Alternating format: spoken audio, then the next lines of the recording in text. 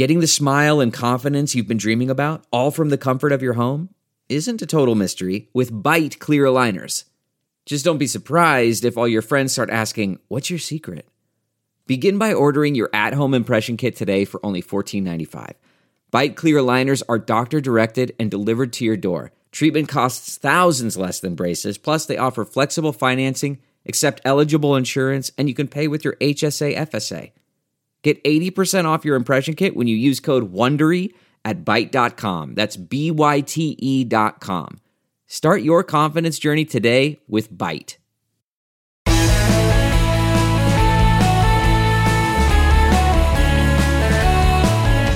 Hello, friends and neighbors. Welcome back to the Bill Press Pod. If you're an author, it doesn't get much better than this. Maggie Haberman's new book, Confidence Man, debuted this week at number 1 on Amazon and number 1 in the New York Times. And believe me, it's a blockbuster of a book. The most in-depth portrait of Donald Trump we've seen so far. And to me, the title says it all. Haberman paints Donald Trump as the confidence man he is and has always been. As a developer, he lied, he cheated, he bullied, he insulted people. He surrounded himself with obnoxious people like Roy Cohn and Roger Stone. As president, he lied, he cheated, he bullied, he insulted people. And again, he surrounded himself with obnoxious people like Steve Bannon, Rudy Giuliani, and still Roger Stone.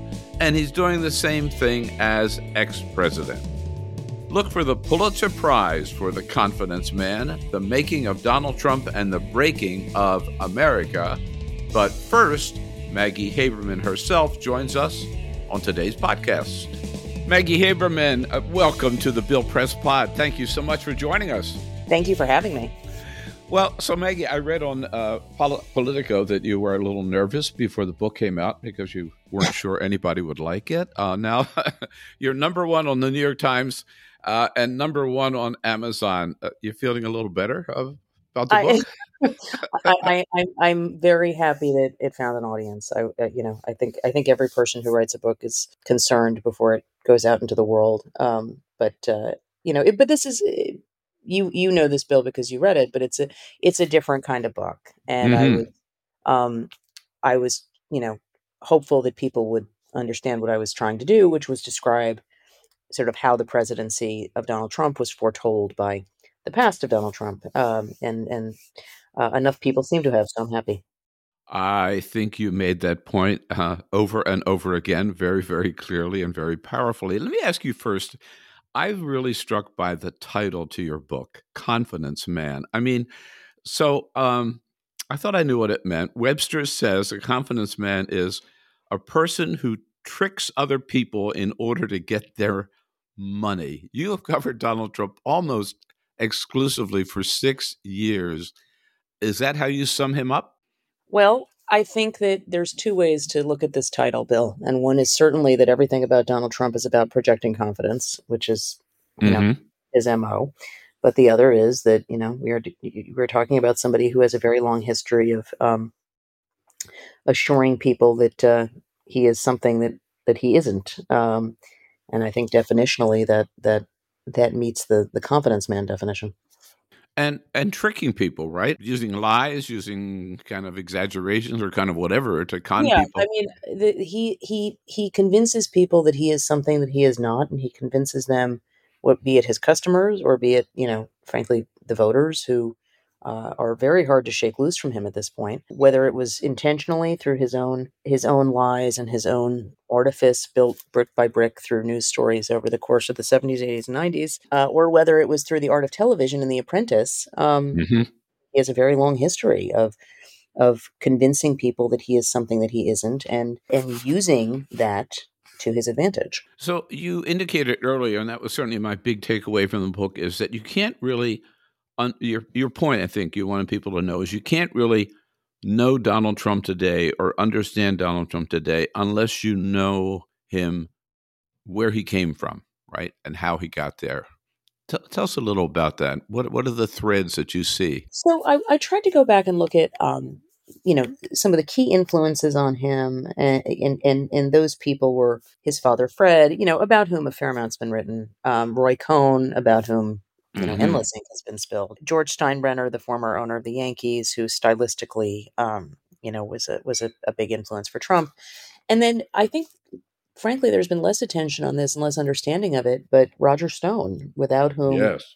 there really is no Trump presidency ultimately, for a variety of reasons. And so I wanted to look at the people who shaped him, and I wanted to look at the forces that shaped him in New York City during a period of time where corruption touched so many aspects of life, the media, the real estate business that his family ran, aspects of his own family's business, the political system in New York City, which was still very, very, derivative of the Tammany Hall era in terms of machine boss politics, and then his own idiosyncrasies as a person. And I wanted to show how all of those factors, contributed to what he exported to Washington and to the Republican Party. The phrase that you use is frozen in time. There has been a real preserved in amber quality to him, Bill, that you can see when he speaks publicly. His cultural touchstones are all from the 1980s. He talks about how many times he's on the cover of national news magazines. He talks about movies from that era, and most significantly, his view of crime and his sort of view of fear-based politics is stuck in that era. And it was an era in New York City when the crime rate was incredibly high, and despite efforts, and crime is on the mind of a number of voters nationally right now. Sure. But despite what people keep saying, it is, at least in New York City, it is nothing like what it was back then. And so, he really learned about how you make these appeals to fear. And one thing that I explored too was, in his reaction to the very famous Central Park jogger case, in 1989, in which a white banker was found brutalized in Central Park after she had been on a jog. She was found several hours later. Several teenagers, all of color, were arrested, and Trump, even before any trial had commenced, took out a full page ad in the newspapers saying, "Bring back the death penalty, bring back our police."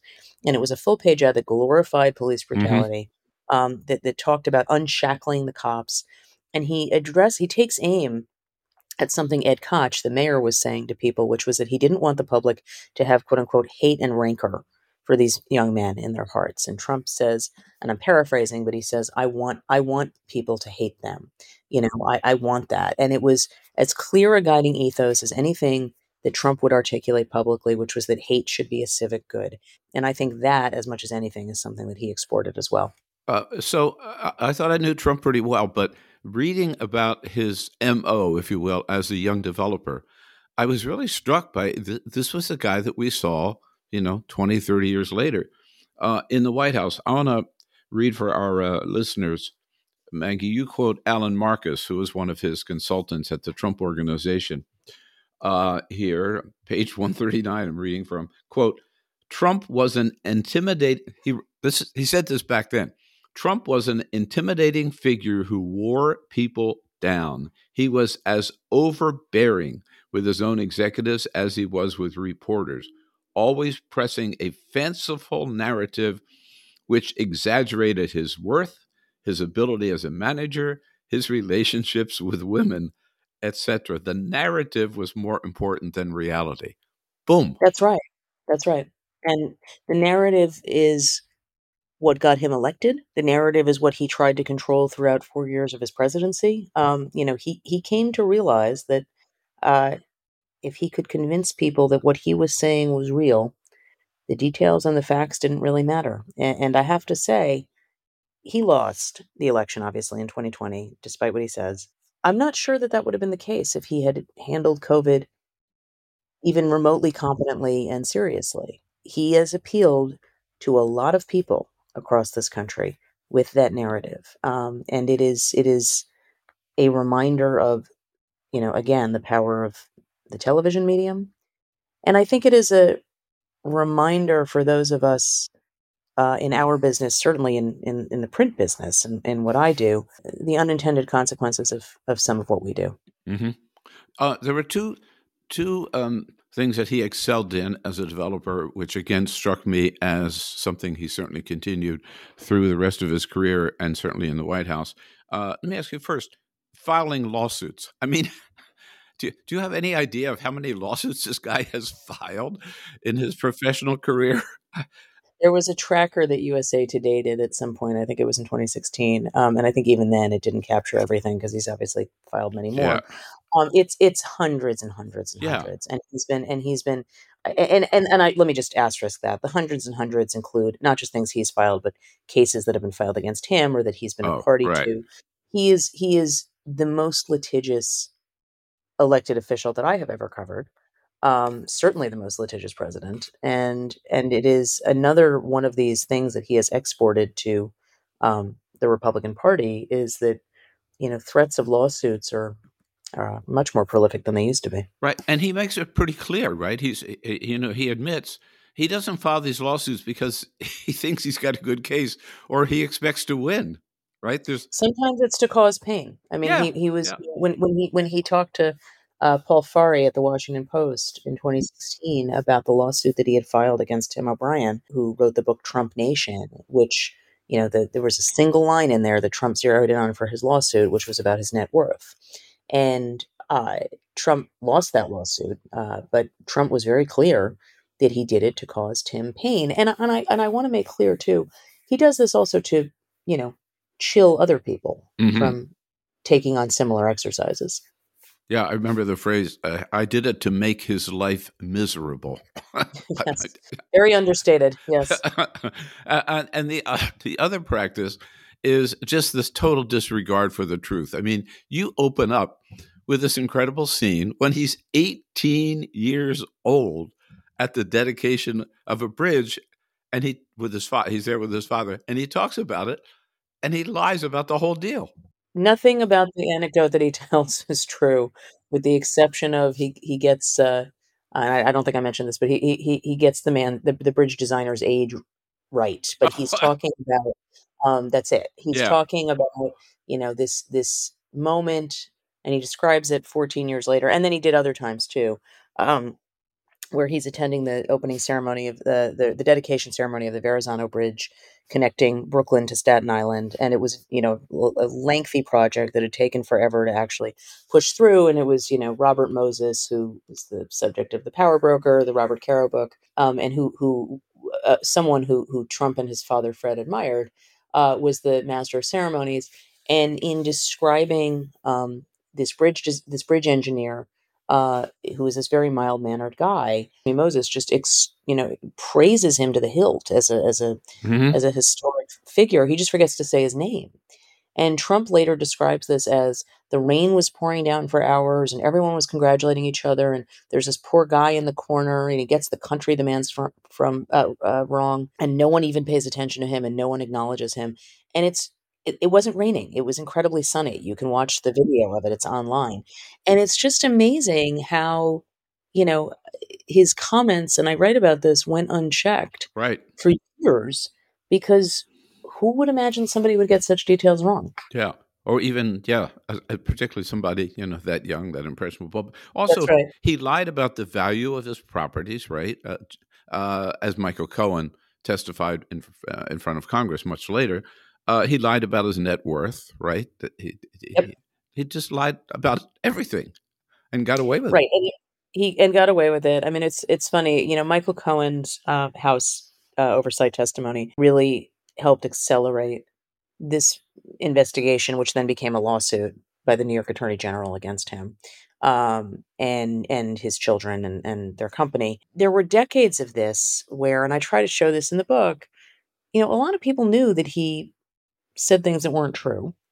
Reporters knew it, politicians knew it, prosecutors knew it, but he was sort of part of the system. And it's something that he said actually himself in 2016 about how I give to these politicians and, they take my calls. And he wasn't wrong.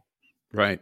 I was struck by the parallel that how the banks, again, lying about his net worth, and some of this came out, or what he had put in the property or what it was worth, but the banks kind of stuck with him, right? Because he intimidated them. They were almost afraid to cross him. Uh, Well, yeah, I just want to actually just add one asterisk to that. I think intimidated, but also I think that he scared them into hmm, believing that it was a greater risk to them financially to cut him loose. yeah. And I think that that was a big piece of it. So the parallel I was looking at, is that what motivated in 2016 so many Republicans who were afraid of cutting him loose? I think it's part of it. Sure. I mean, I think that he intimidated them not because they were afraid of what he would do to them directly himself, but what he could do to them with his voters, Right. who are also their voters, and that remains to this day. You mentioned Roger Stone. I was surprised. I didn't realize how early Roger Stone shows up in Donald Trump's life. But actually, before he ran for president in 2016, he had he had looked at it, right, or been tempted three times, including one in 2011 when you kind of took him more seriously than maybe you should have, as you point out. But Roger Stone was there urging him to run for president in 1988. Yeah, Roger Stone was with him in 1987 Oh, yeah. When Trump was announcing, unveiling the Art of the Deal, the book that Hmm. cemented this image of him that was totally contrary with who he actually is, and was part of the myth making about himself. But Stone, described to me by several people as the person who really came up with this idea of combining a book launch with a presidential candidacy float. And Stone goes with him to New Hampshire, where this Mm. draft effort that Stone has said he helped arrange was being conducted by a local resident. Stone at the time was committed to another candidate, and he was wearing a like Groucho Marx glasses on the Trump helicopter. Oh, Um, he was in disguise, right? He was in went in disguise, disguise. yes. And then a year later, um, he he commissions from Doug Schoen, the pollster who's done a ton of work for, among others, Mike Bloomberg, this 95-page report about public opinion of Donald Trump in the country. And it's too late for Trump to run that cycle, but it seemed aimed at trying to sell Trump on a future in national politics. Realistically, Yeah. they would not be the first consultants to do that with, a wealthy candidate, even one who's not as wealthy as he says he is. But one of the things that was interesting to me about that poll was that it showed that there really was a vein for Trump to tap into, but it also Hmm. tested how people would react to Trump not paying income tax. And I was fascinated that they tested it that early. Right. Interesting. The old phrase, by your friends you shall know them, or by their friends you shall know them. We talk about Roger Stone. Well, first of all, does Donald Trump have any friends? Not in the conventional sense. My colleague Alan Hmm. Foyer wrote a great piece in uh, 2016 about Trump having no friends, and Trump reacted very angrily to it. He has people who I think consider themselves his friends to a point, but he just doesn't experience friendship Right. the way most people do. So, whether we call them, I don't know, allies or hangers on, when you look at the people Associates, yeah, around associates. Trump, right? In Yep. addition to Roger Stone, right? You've got Michael Cohen, you got Steve Bannon, you got Roy Cohn, as you mentioned. I mean, Rudy Giuliani, Sidney Powell, John Eastman. I mean, these are like the most odious people in American politics. I was wondering, where's Dick Morris, right? Oh, he's around. He's Oh, in the book. I mean, he's an old family friend of the Trumps, and Dick uh, Morris is somebody to whom during the 2020 campaign, Trump instructed people to send Dick Morris polling data. And these questions start showing up when the real pollsters like Tony Fabrizio are doing their work, and it's mm, Morris suggesting them. yeah. So you got to admit, I mean, with that gang of, I don't want to say gang of thug, but that gang of questionable characters, it says a lot about Trump himself, doesn't it? Trump gravitates toward a certain kind of person and always has. One of the things that Bill Barr told people um, in 2020 when he was leaving was that uh, he left in December shortly before the presidency ended, but that he had not really understood sort of why Trump seemed to prefer some of these characters and really gravitated toward them, but he does. The Stones and others. Hmm. I think that goes back to that Roy Cohn infused view of the world. Right. Maggie, I want to ask you about Donald Trump today, because have you interviewed him 3 times for this book? You're still in touch with him and with the people around him. But we're going to take a quick break here on the Bill Press Pod, and then we'll be right back. Well, friends, last week we asked you to jump in and give some help to Tim Ryan, Democratic Senator candidate in Ohio. This week, let's look at Pennsylvania, another important race, another big pickup opportunity for Democrats, and it looks good for John Fetterman, but still can't take anything for granted. So please, John Fetterman versus Mehmet Oz, come on. The difference is one is qualified for Senate and one is not. One is this full-out Trumper, 2020 denier, elitist who's got 10 homes, including a mansion in New Jersey, a mansion in West Palm Beach, a condo in Istanbul, Mehmet Oz, who serves his friends crudité.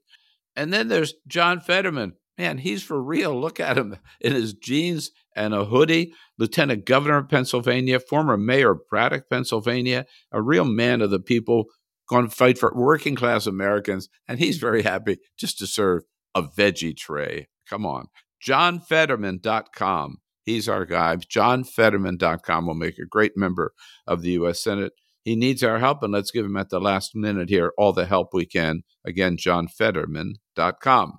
The Angie's List you know and trust is now Angie, and we're so much more than just a list. We still connect you with top local pros and show you ratings and reviews, but now we also let you compare upfront prices on hundreds of projects and book a service instantly. We can even handle the rest of your project from start to finish. So remember, Angie's List is now Angie, and we're here to get your job done right. Get started at Angie.com. That's ANGI, or download the app today. The comfort of your favorite seat is now your comfy car-selling command center, thanks to Carvana. It doesn't get any better than this. Your favorite seat's the best spot in the house. Make it even better by entering your license plate or VIN and getting a real offer in minutes. There really is no place like home. And speaking of home, Carvana will pick up your car from yours after you finalize your offer. Visit Carvana.com or download the app and sell your car from your comfy place. Delve into the shadows of the mind with Sleeping Dogs, a gripping murder mystery starring Academy Award winner Russell Crowe. Now available on digital. Crowe portrays an ex-homicide detective unraveling a brutal murder he can't recall. Uncovering secrets from his past, he learns a chilling truth. It's best to let sleeping dogs lie. Visit sleepingdogsmovie.com/Wondery to watch Sleeping Dogs, now on digital. That's sleepingdogsmovie.com/Wondery.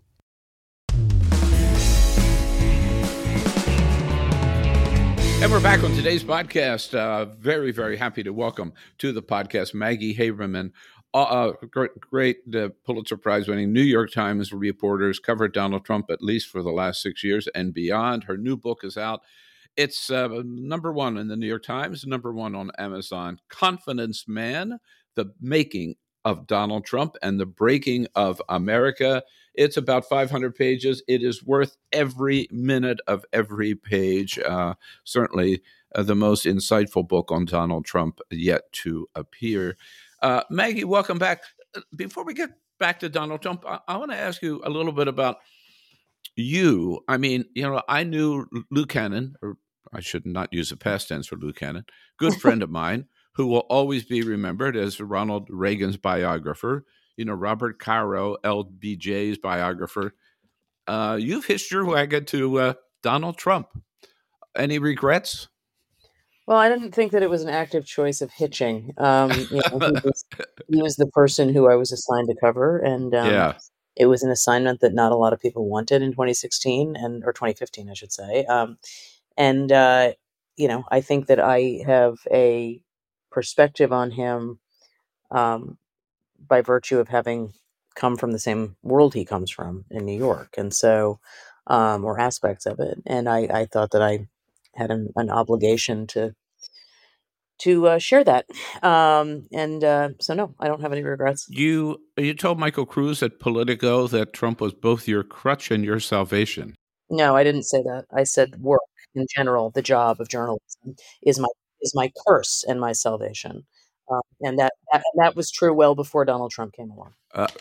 Thank you for the correction. I think that's true of all of us in the field of Yeah. journalism, correct? But you have a strange relationship. I mean, he has insulted you on occasions, calling you a third-rate reporter, I believe, and worse. And yet he still is willing to talk to you and treat you with some respect.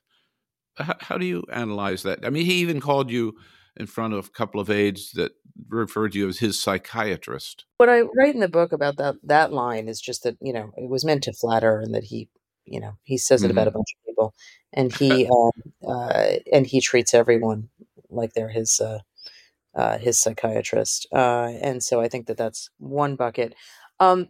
He's a subject who I cover, just like I've covered, a number of other subjects. I've covered Hillary Clinton. I've covered Rudy Giuliani. I've covered Mike Bloomberg.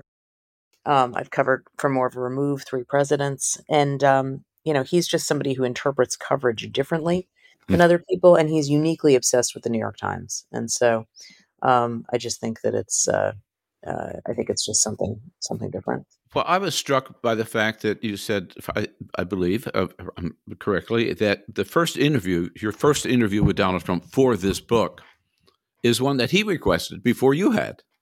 They offered almost every person writing a book, and there were many people writing books, an interview with him. And I mean, initially I thought this is not going to be worth very much. But actually, it was pretty interesting talking about his history in New York, and I asked for 2 follow-ups. Mm-hmm. Have you heard from him since the book was published? I have not spoken to him since the book was published. No idea. Have you heard from others as to whether he's angry or? I mean, he attacked the book. He attacked me. So I feel like that can speak for itself. What is he focused on now? Most focused on now? The investigations and when he's going to announce his candidacy. Do you think he's aware of the legal troubles that he's in, recognizes how much legal trouble he's in? I do. I think he recognizes that the Justice Department investigation into the documents is serious. And I think that's part of what's motivating him to announce a candidacy soon. And 2024, do you believe he's already decided? I think he's backed himself into a corner where he has to. I don't know how genuinely he really wants to do this, but I think he will declare a campaign. Right. I was struck also at the end of the book where you mentioned the phrase, I think it's on the very last page, after all of this, quote, almost no one really knows him. Boy, that says a lot to me, right? He's a very complicated person. Yeah, and I think a cipher in a lot of ways. I mean, he does that intentionally. There are few people who are as messy and sloppy as he is in so many ways. He's extremely good at compartmentalizing, and he shows different people different aspects of himself. Think of all the people who predicted that he would eventually accept what was happening after November 2020. These are people who worked for him. Mm-hmm. That was just obviously a wrong take, right? So I think people want to believe certain things about him, and they're not always true. Do you assess Donald Trump's impact on American politics? How has he changed American politics? I think it's incredibly significant. I think, look, and I try to trace this in the book. He took aspects of the Tea Party and rolled that into, his own form of Trumpism.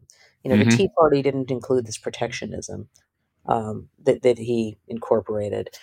He certainly picked up an aspect of nativism and sort of nationalist paranoia. Part of that he already had for years, and he just sort of meshed it with existing Tea Party anger and energy and repackaged it and repurposed it, which is something that he's done a long time. But now, I mean, he has remade the party in his image. He has stamped out the bulk of resistance to him in various places, and these midterms are going to be another test of his reach. And seems to have changed politics also would you agree in that almost you can get away with anything now, right? You can say anything. You don't necessarily, being caught in a lie is not necessarily a killer, right? Or relationships with women or racist things that might be said. I mean, it's almost like anything goes after Donald Trump. I think it's worth remembering that the Bill Clinton years included some of what you're talking about in terms of Yes. women, in terms of lying under oath, in terms and so forth. And I do think that disillusioned a number of voters. But Bill Clinton, unlike Donald Trump, accepts existing systems, does not suggest they shouldn't apply to him, which is just a fundamental difference. That, I think, is what Donald Trump has exported to his party, is this belief that, if you don't like a system, you don't have to accept it. Mm-hmm. And that's just different. In terms of his relationship with women, I was struck in the book by, the three trophy wives, right? Ivana, and that was very hot and heavy for a while, and then he unceremoniously dumped her for Marla, and then unceremoniously dumped her for Melania. Where are you in touch with her? Where is Melania these days? I mean, to me, she's just disappeared from the scene. I don't think she ever really liked the presidency. I don't think that ever made her particularly happy. I expect that if he runs, she will be supportive in public. I think that most of his family does not really love the idea of another presidential campaign, but I don't think that will stop him. Well, that was my next question. In fact, the others who have seemed to have disappeared and tried to put some distance from the day-to-day Trump drama are Ivanka and Jared. Well, it's interesting. They're not visible with him right now, except for when the same email list that is pushing out his false claims about the 2020 election is also pushing Jared Kushner's book, and that's where he's most visible. But no, I mean, I think that I don't know that Jared Kushner will be back if Trump runs again. And finally, you point out that Donald Trump has not been very eager to join the former president's club. No. Are they eager to have him? No and no. It's mutual resistance. It's hard to see a time when George W. and Bill Clinton and poor Jimmy Carter, right, could sit down and have a beer with Donald Trump. I mean, what's amazing is that they can all do it with each other. I mean, there is a camaraderie there, and it's just not Trump. Trump told the head of the New York Real Estate Board of New York, who tried to get him to join at one point, "I'm not a joiner." And I think that there's probably truer words never spoken about someone. About Donald Trump. Confidence Man is the name of the book, The Making of Donald Trump and the Breaking of America. Maggie Haberman, again, congratulations. A great amount of work and energy and everything went into the book, and it really paid off. So thank you so much for joining us, and onward and upward. Thank you, Bill. All right, friends, that's our podcast today with Maggie Haberman. Again, the book is The Confidence Man. There's a link in the episode notes to today's podcast for you to get your copy of Confidence Man. You think you know everything about Donald Trump? No, you don't. But you will after you read The Confidence Man. Great, great book. And again, that's it for today. We'll be back Friday with our Reporters Roundtable as always. Not much going on in Washington because Congress is out of town, but a lot on the campaign trail. So we'll take a look at the key Senate races, the key governor's races. Two big debates coming up this week. The second debate in Ohio between Tim Ryan and J.D. Vance, and a debate in the governor's race in Georgia between Stacey Abrams and Brian Kemp. All of that on this week's Roundtable. Be good, take care of yourself, and we'll see you on Friday for the next edition of the Bill Press Pod.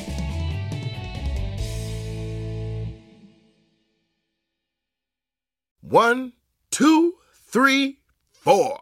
Those are numbers, but you already knew that. If you want to know what number you're going to pay each month for your car, use Kelley Blue Book My Wallet on AutoTrader. They're really good at numbers. AutoTrader.